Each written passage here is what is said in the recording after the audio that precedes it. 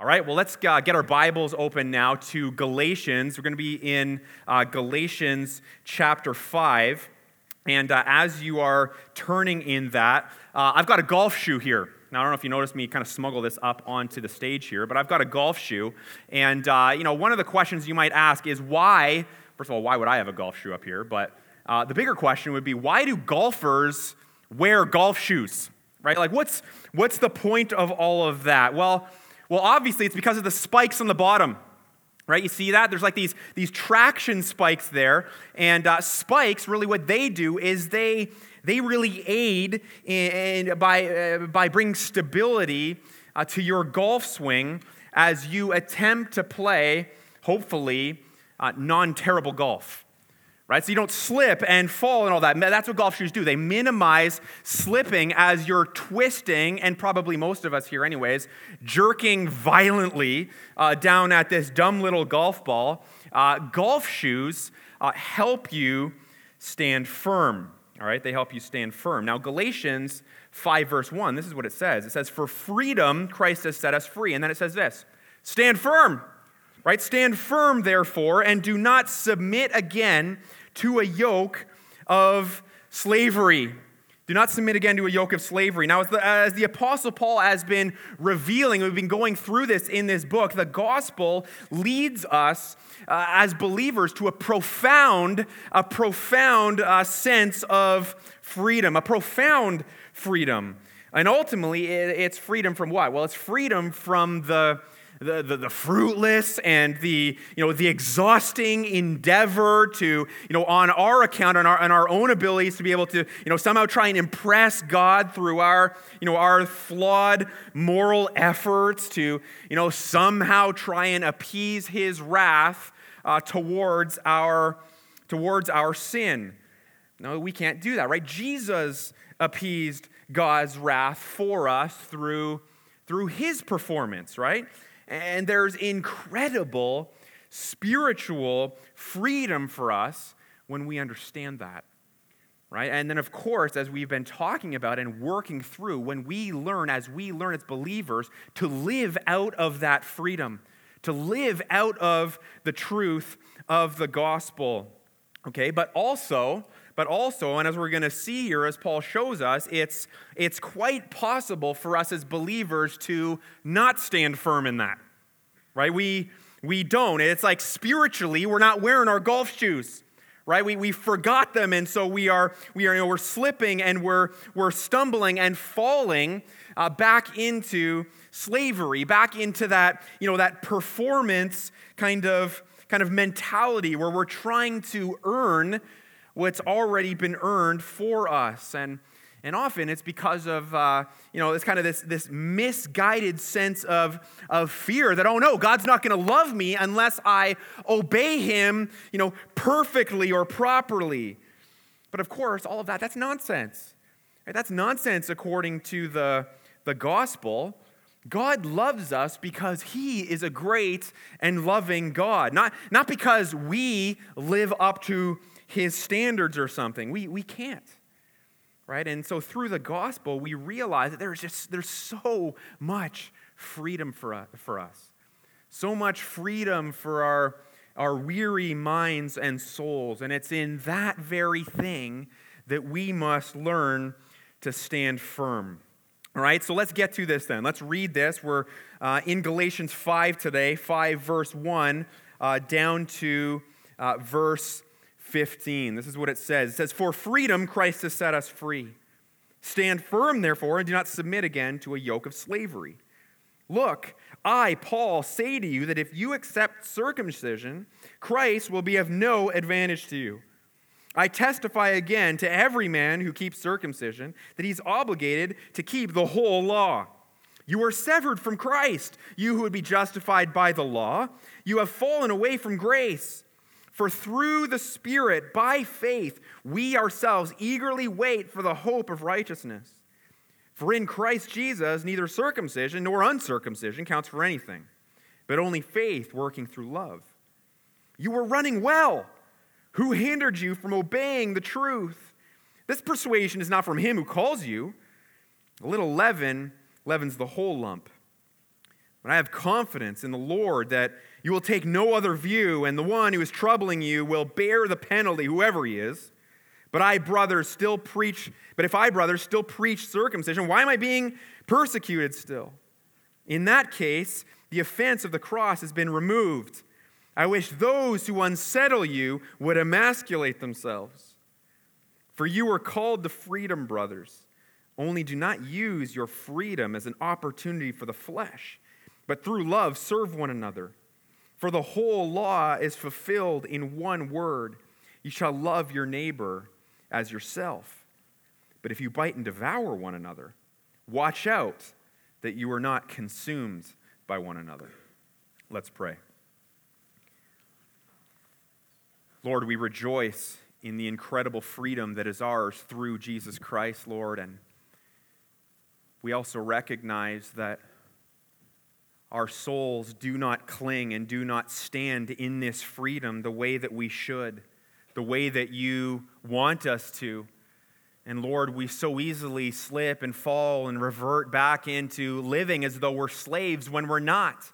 It is for freedom that Christ has set us free, Lord. I pray that as we unpack the gospel bit by bit here and as we submit ourselves before it, Lord, I pray that you would release our hearts from trying to perform for you, to try and get you to like us or love us, to try and earn salvation, to try and earn heaven. None of that, Lord, we can do. You have already done it for us.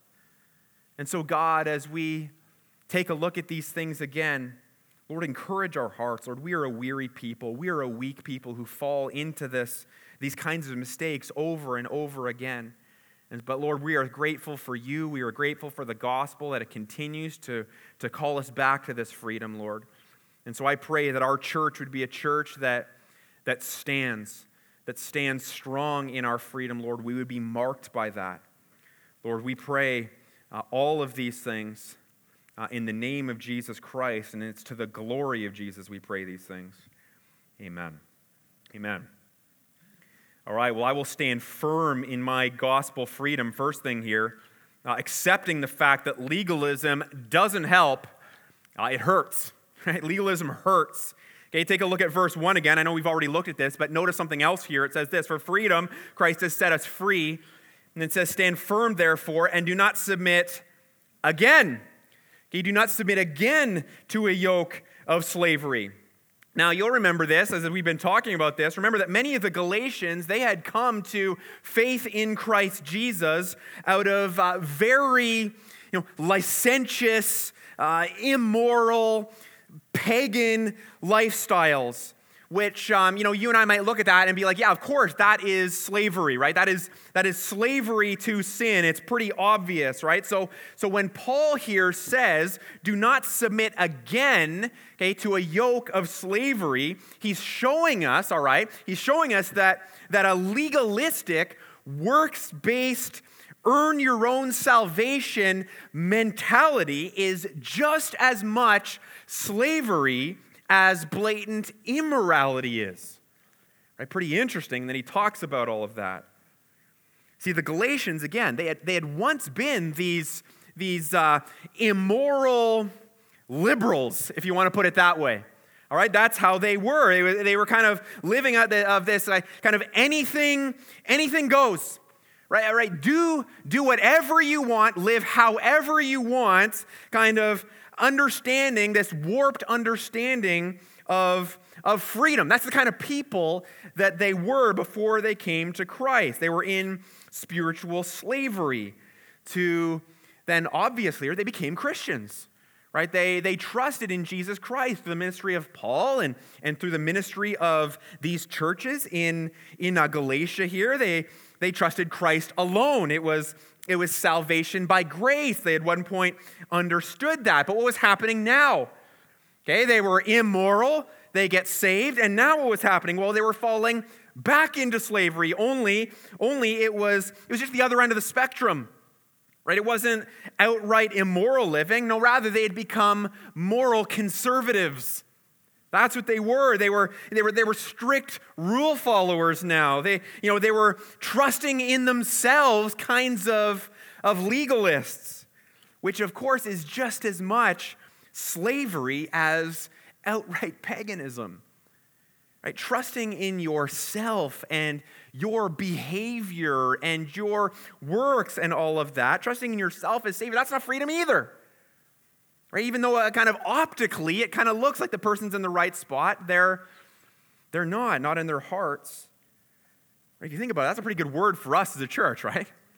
I think it really is for believers all over. I mean, we're the kind of church, we're a theologically, conservative kind of church, right? We encourage holiness. We encourage, pursue the Lord hard. We're all about, being doctrinally as pure as possible. We're all about, pushing theology and teaching that. And, we're all about those kinds of things. And we should be about those things. Believers should be all over the place. But listen, if we're not careful here, okay, it means that our tendency, generally speaking, for a church like ours will be the exact same kind of slavery as the Galatians were struggling with here all these years ago, the slavery that they had stumbled into. Basing our righteousness on our behavior and our performance, right? God loves me because I have a higher understanding or a better grasp on doctrine than those other Christians or those other churches in my town, right? I'm better than them, I'm better than that person because I have a better record of attendance in small group. Right? And surely that puts me in a better standing with my God, or all kinds of things like that, right? Listen, if that's the case for you, what does it mean? It means that you're not resting in Christ alone, which is the kind of freedom that Paul is encouraging us here, telling us to stand firm in. Because we're resting in ourselves, in our moralism, in our behavior, and again, performance, all of that, which of course is no freedom at all. It's slavery, which is really what legalism is. Now, we've used the word legalism a couple of times already this morning. We've used it lots of times throughout this series in Galatians. And so just as a kind of a recap or a reminder here, here's a definition for you from Tim Keller. Okay, legalism is looking to something besides Jesus in order to be acceptable and clean before God. Okay, you need to jot that down. That is what legalism is. That's like the simplest, crispest, clearest definition that I've ever found. And listen, we easily do this, and so did the Galatians. And that's why Paul says this here in verse 2. Take a look. He says, "Look, I, Paul, say to you that if you accept circumcision," okay, circumcision was a work, okay, that they thought, because I'm doing this, I am earning my salvation. I am earning my standing. God loves me because I do this act, this work. He's saying if you accept circumcision as a work that earns your salvation, Christ will be of what? Of no advantage to you. He says, I testify again to every man who accepts circumcision, again as a means of salvation, that he is obligated to keep the whole law. Right? We've talked about that already. You can't just kind of pick and choose the laws that you want to follow. If you claim to be a law follower, listen, you better obey the entire law in order to be pure. But of course, none of us can do that. And this is what he says here. Keep going. He says, you are severed from Christ. Serious words. You who would be justified by the law, you have fallen away from grace. For through the Spirit, by faith, we ourselves eagerly wait for the hope of righteousness. For in Christ Jesus, neither circumcision nor uncircumcision counts for anything, but only faith working through love. Okay, he's saying here that if you claim that legalistic efforts save, and you sprinkling in a little Christianity or a little bit of Jesus, so to speak, won't help you. Okay, it doesn't give you any advantage, is the word that he used there. He said, we're either saved by grace or by works. You can't have both of it together. These things are mutually exclusive. If you assert that obedience to the law saves you, then you don't actually believe that Jesus does. No matter what you say, no matter what you feel about it, how you feel, it doesn't matter. If you claim that it's about works even a little bit, you don't believe that Jesus did it all. Now, these verses are speaking to those who have professed Christ with their lips, okay, and they claim to be true Christ followers, but listen, they're insisting that legalism, that their works help. Right? If I add these works in, if I, insist on circumcision, if I get circumcised, if I follow these, these food laws and all of that, then I'm really saved, or I'm better than those who don't. And Paul's saying, if that's you, what you're really showing is that you never understood salvation by grace in the first place. You think you're a Christ follower and you think that you're saved, but you're really not. You've been severed from Christ. That's a serious word, isn't it? It literally means your salvation that you kind of claim to hold to is actually rendered useless. That's what the word severed means. Right? It never took. You've fallen away from the grace that has been offered to you through Christ. You've fallen away from it. You've rejected it. You didn't lose your salvation. I don't believe the Bible teaches that. It's that you've never had it in the first place. Okay, but true believers, he says here in verse 5, take a look at this. He says, we ourselves eagerly wait for the hope. The hope, love that word. That word hope there means rock solid assurance. Rock solid assurance. You notice how in the English, what does hope mean? In English, hope means, wishing something were so. Right? I really hope it kind of works out. Right? In the Greek, it actually means the exact opposite. It's like certainty. Again, this rock solid, unshaken hope of righteousness that Paul talks about. True believers have that. What God has begun in us, in our salvation, he will bring to completion at the day of Christ. All right, so legalism, understand this, legalism is deeply, deeply hurtful in at least two ways as I see it. First of all, it's deeply hurtful by causing genuine believers, all right, to be incredibly anxious inside and really kind of touchy when it comes to our sin and insecure, or we carry around this feeling of guilt and not really sure that Jesus has really forgiven us or anything like that. Because why? Well, because we're not standing firm in the truth of the gospel. We're not standing firm in that. We should be experiencing the freedom that we have in Jesus Christ, but we're not, because we don't really truly understand and grasp that Christ has secured it all for us. We think it's rather unsecure, and then we've got to add to it through works. Okay, so legalism it's dangerous stuff for the church. It's dangerous stuff for believers.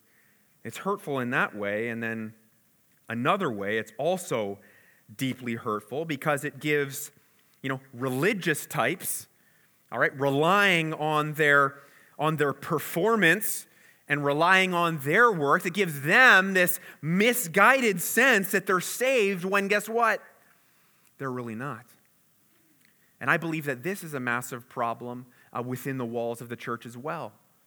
Because maybe the gospel is not proclaimed clearly, and churches get away from teaching the Bible and discipling all of that. And so you've got churches full of people who kind of think they're saved because they had some warm and fuzzy feelings one day or something like that, and maybe they're really not. Legalism is a problem.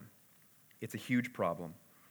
So listen, if legalism doesn't help us, it actually hurts us in damaging ways, as we've kind of looked at here. Listen, it's probably pretty important that you and I understand what our legalistic tendencies are, right? Probably pretty key that we get that and we recognize our weak spots there. I know that in our small groups this week, as we're going to be gathering in our groups throughout the week, we're going to be talking about this. And so just kind of giving you a little bit of a heads up about that, those of you in small groups, looking at, hey, what are the legalistic tendencies of my heart? What are the areas where I'm where I'm weak in this, and I tend to try and I revert back into this earning my salvation. I don't live in the freedom that Christ has secured for me. Do you know what your tendencies are? Do you know, like if they're, I tend to find my security and my hope and salvation, so to speak, in my bank account. And, when my bank account is full and big, I'm feeling pretty secure in myself. Or my security is found in my looks and my slim waistline and my pecs and my abs and all that kind of stuff. Or, is it found in my relationships that I have? Or is it found in some other thing? Do you know what your areas are, your areas of weakness, your legalistic tendencies? We need to know what those are so that we can find our strength and we can find our hope and we can find our freedom in the gospel again.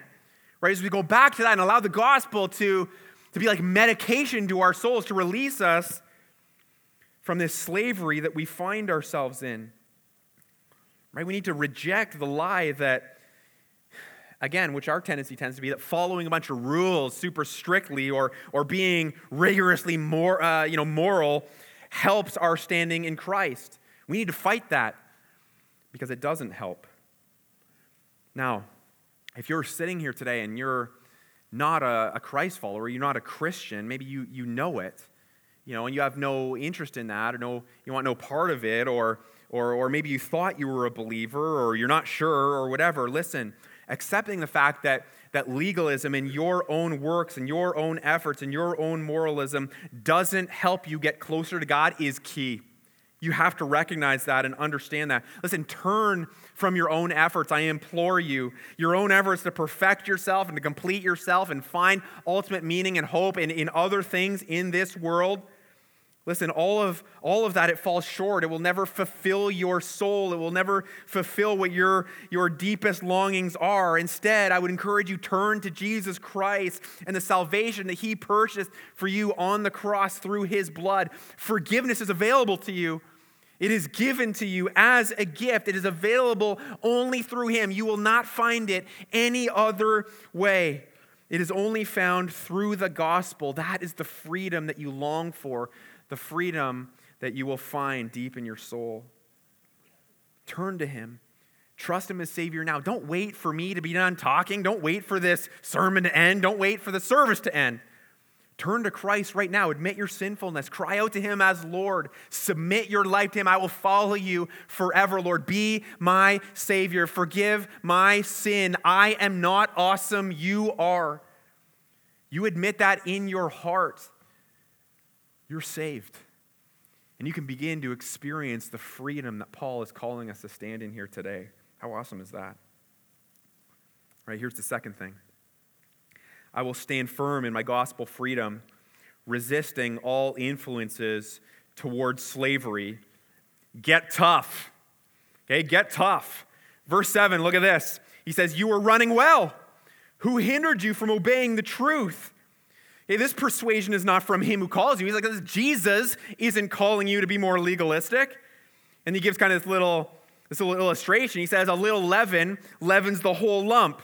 Okay, so just like how a little bit of yeast affects the whole loaf of bread, it works its way through the whole loaf of bread. So a little bit of works mixed in with grace ruins salvation, right? It ruins your freedom. But then he says this, I have confidence in the Lord that you will take no other view. Why does he say that? He says that because he believes that they're true Christ followers. He believes that they're genuine believers, and they just need to be reminded of the gospel again. Okay, and then look at this. Check out how intense this is, what he says. He says, and the one who is troubling you, he's talking about the false teachers now. He's not sure exactly who this is. He says, the one who is troubling you will bear the penalty, whoever he is. He says, but if I, brothers, still preach circumcision, why am I being persecuted? In that case, the offense of the cross has been removed. And then look at this. I wish those who unsettle you would emasculate themselves. Ooh. Right, do I need to explain what he's saying there? Right? He's a little uncomfortable, maybe just a bit. Can he say that? I don't know. It's in the Bible. Right? It's in there. Right? We teach it. Right? If circumcision is a little bit of a cut, do I need to finish that sentence? No, gritty. Right? It really is. right? This is gritty to say the least. Now, what's the takeaway for us here?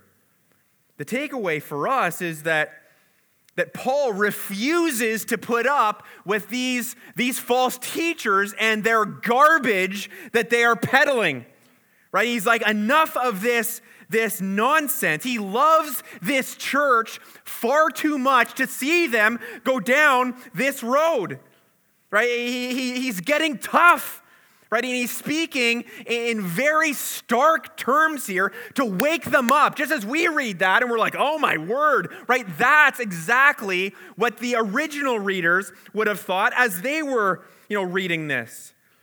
He's getting tough here, and you and I need to get tough as well when it comes to our slavery and our legalism and all of that. And listen, I think a huge part of this is learning to recognize, if you haven't already, that the entire world's message, the entire system that all of us are a part of in this world, in North America, on the earth, period, is some form of legalism or another. Okay, we are bathing in it constantly. Do you see it? I mean, do you see it everywhere? Do you smell it? I mean, for example, take the music that we listen to on the radio, right? That is legalism coming at you left, right, and center. It's talking about how every song, how you're going to find a salvation of sorts through what? Through finding someone to be with, through a sexual relationship, through what? Through having the fancy car and the big house and having all the things and the stuff and the money and all of it. Where you find all of that, you're going to be saved. You're going to find meaning and hope and purpose. You're going to be completed as a person. You're going to find true happiness. All of that is their version of salvation, right? TV, social media, it's all saying the same thing. But hey, none of us really watch TV or have social media, right? No, of course, it's in front of us constantly. We go home and we're like plop down on the couch and we're watching stuff. We've got our phones in front of our faces constantly. If you think that's having zero effect on you, you're a fool. Right? It's this message of earn it, earn it, earn it. You need this. This will complete you. We have to see it 24/7. I mean, we've talked about these examples from time to time. Some of them are quite obvious once you begin to see it. But that whole works-based system, I mean, it runs even deeper in our society. And some of it, listen, it's not even a bad thing. Okay, take school or the workforce, for example. Right? With both of them, what are they based on? Merit. Right? You work hard. We've got teachers here in this room. You want your students to work hard, don't you? Work hard because then they'll do what? They'll earn good grades. They'll earn that. They'll get honors. They'll get the degrees if they put in the hard work.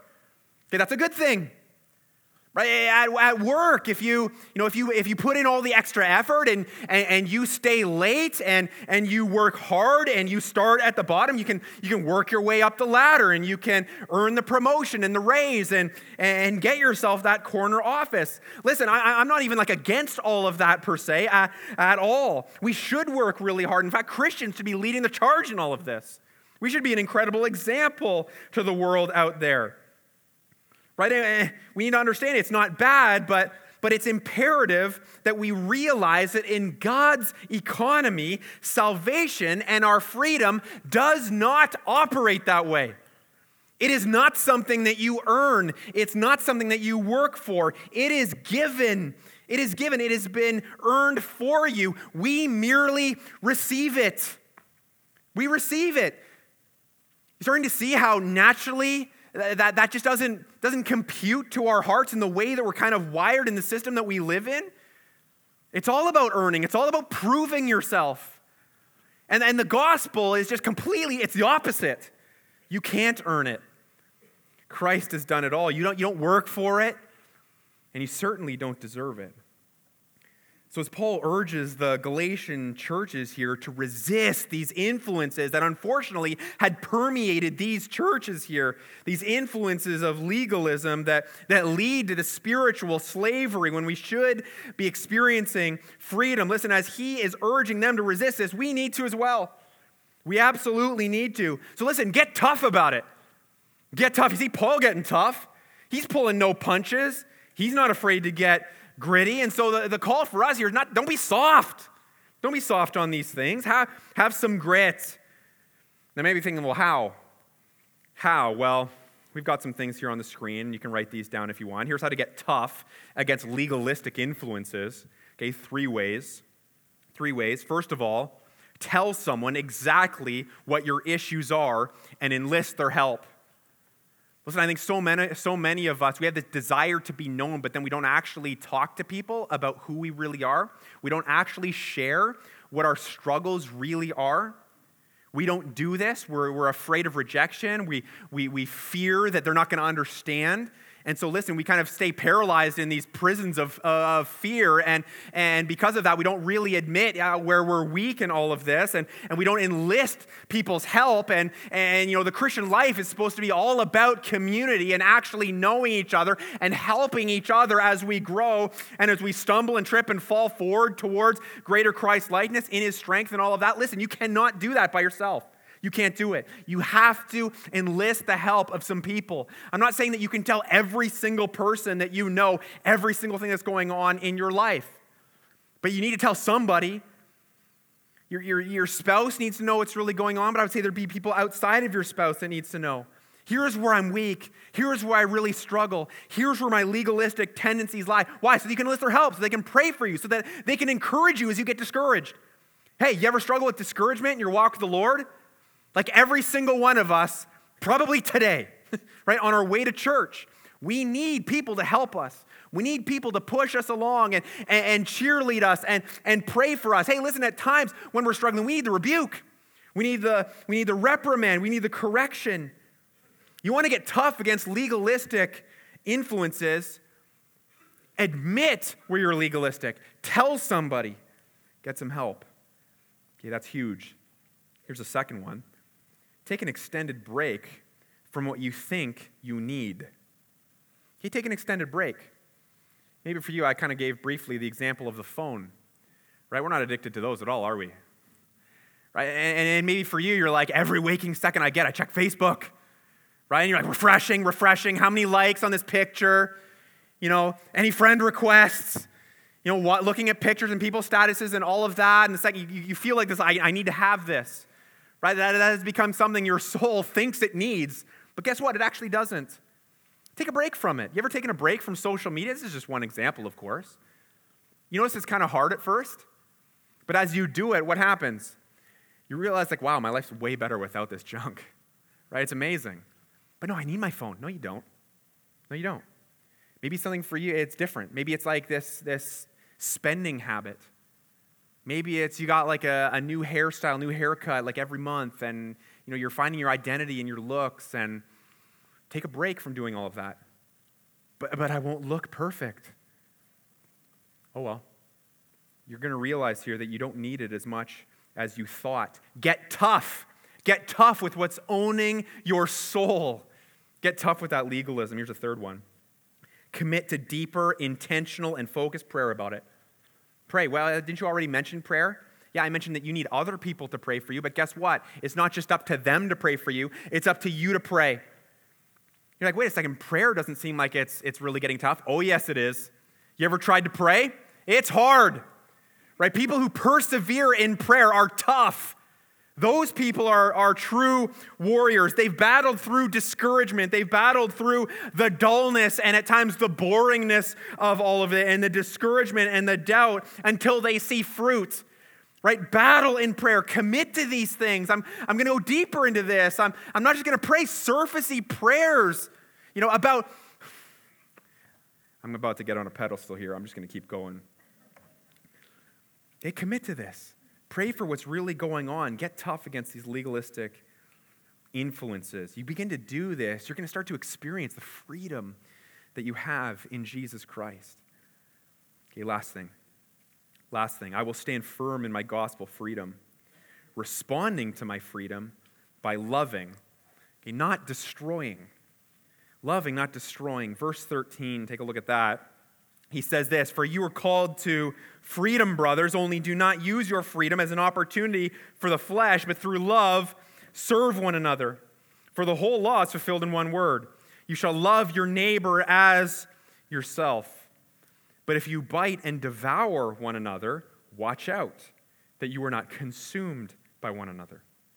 Okay, you and I are called to freedom. It says that right there in verse 13. The world would define freedom as what? The world defines freedom as the ability to do whatever you want. Right? Make any decisions that you want. It's 100% autonomy. It's zero restriction. Throw caution to the winds. Self-governance. It's all of that. Whereas the gospel, how does it picture freedom? It paints the picture that freedom is doing what God wants.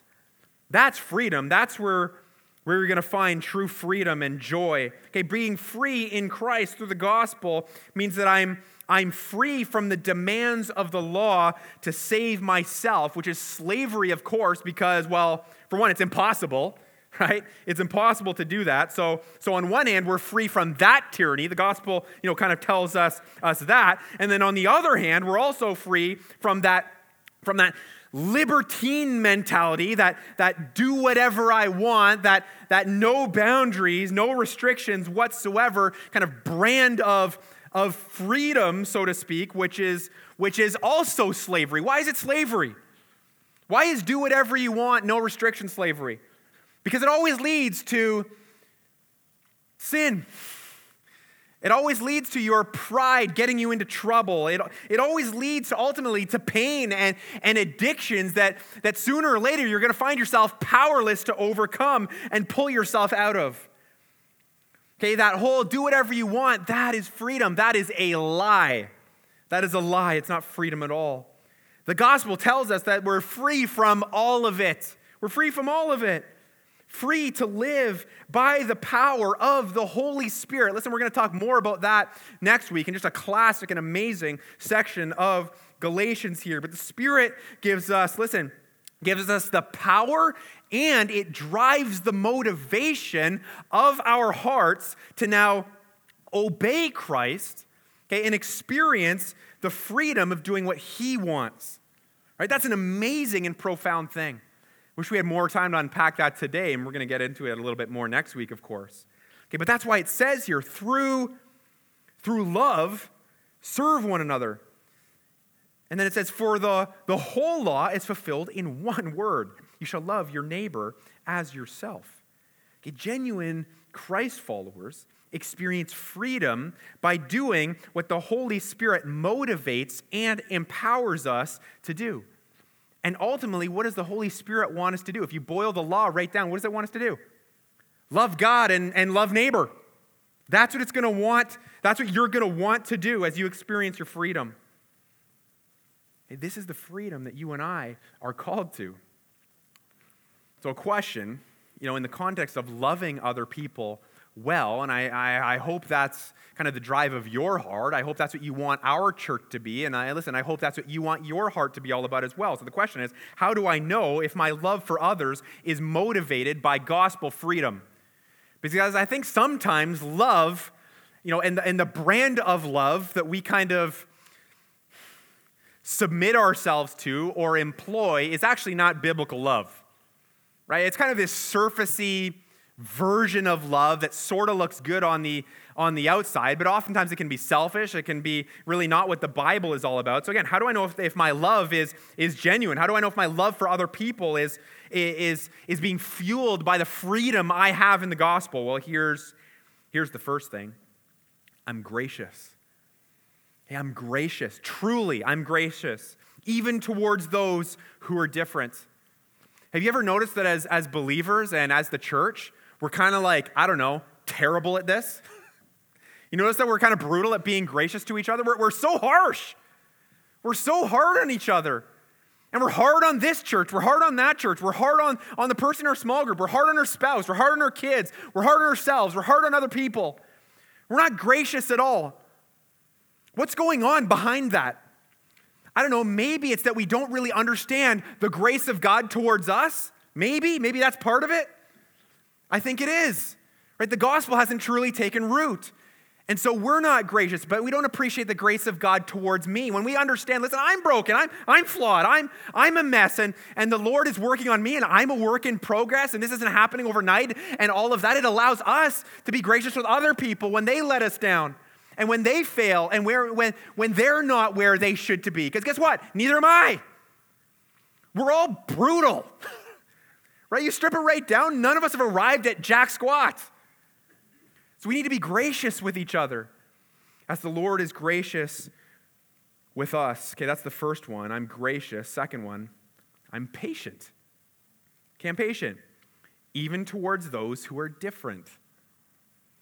Okay, patience is closely related to grace, I think. Another area where we kind of are, weak, a little bit weak, and we're impatient, and we want to see things, get great, and we want to see things. I mean, one of the common themes that I heard very early on in the days of our church as we were starting, we're not that old, again, we're not even 3 years old yet, but I remember people like critiquing us because our community, isn't the exact same as, the church that they just came from, which is like 25 or 30 years old. Right? There was a real sense of like impatience. We need to get there. We're not there yet. I'm like, yeah, it's going to take time. But you can't compare us to, another church that's had, time to season and grow and mature and all of that. Listen, we're impatient. Right? But as we understand the gospel and as we recognize the freedom that we have in Christ, we can be patient with him. We can be patient with her. We can be patient with that other group that doesn't quite get it, maybe the way that the Lord is helping us to get it. And I guarantee that there are areas of the Christian life, maybe, that we don't quite understand and have fully grasped, that somebody else maybe does. So we need them to be patient with us just as much as we need to be patient with them. Okay, and it's always with the people that are different than us, right? You notice that? Like, well, that person's different, they look different, they're older, they're younger, they're about this, I'm about that. And so we have a harder time kind of relating to people who are different. We need to allow all of that to just crumble. Okay? We can't be easily frustrated. We can't be impatient. Here's the third one. I'm committed. Right? I'm committed. You can probably guess the last part of that. Even towards those who are different. Right? Gospel freedom truly taking root in your heart will be evidenced in the fact that you are committed through loving one another, as our verses get to here. Right? You're committed to this person. Yeah, they're a work in progress. But I'm not just going to quit on this person because they haven't figured it out yet. I'm not going to give up on people. I'm not going to bail on this relationship just because they haven't got to where I wish they should be or even where Christ wants them to be. Listen, if you truly love someone, it's not just going to be a bunch of like lovey-dovey feelings about how great that person is. It's going to be evidenced by a deep commitment to each other. We want to see our church get strong. This is where it's going to happen. It's a deep commitment. Listen, I've seen so many examples of you being gracious. I've seen so many examples of you being patient with each other and being patient with me and being committed to one another. Let me encourage you and spur you on to more of that as we experience the freedom that we have in Jesus Christ. Listen, church, let's stand firm in our freedom. Not waffling, not slipping, not stumbling, falling, tripping, all of that. No, let's stand firm. We're done with this legalism. Okay, done with slavery. Done with biting and devouring and consuming one another, as this verse says. But rather what? Responding out of the gospel freedom that we have by loving each other. Right? That's the church that I want to see. That's the church that I want to be a part of. That's the kind of church that I want to play a role in seeing established. Do you want that? I hope that you do. I'm praying for myself in this because I need it, and I'm praying for you as well. And I think that's what we need to do right now. We need to pray. All right, let's commit these things to the Lord. Let's cry out to Him. We need help in all of this.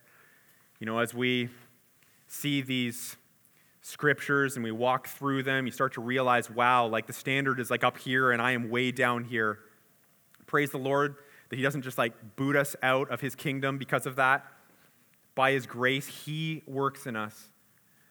We need him. Let's pray to him now. Lord, we thank you for this passage. We thank you for the freedom that we have. We thank you for the cross. We thank you for the resurrection, Lord.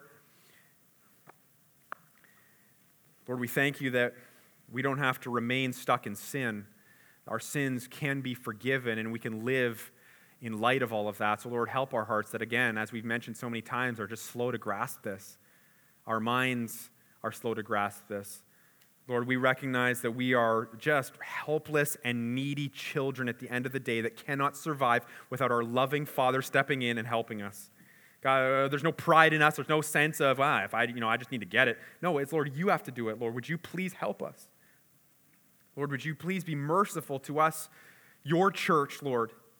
And would you grow us as individuals and unite us to yourself as your bride? Lord, would you do all of these things and more? We pray all of this in Jesus' name. Amen.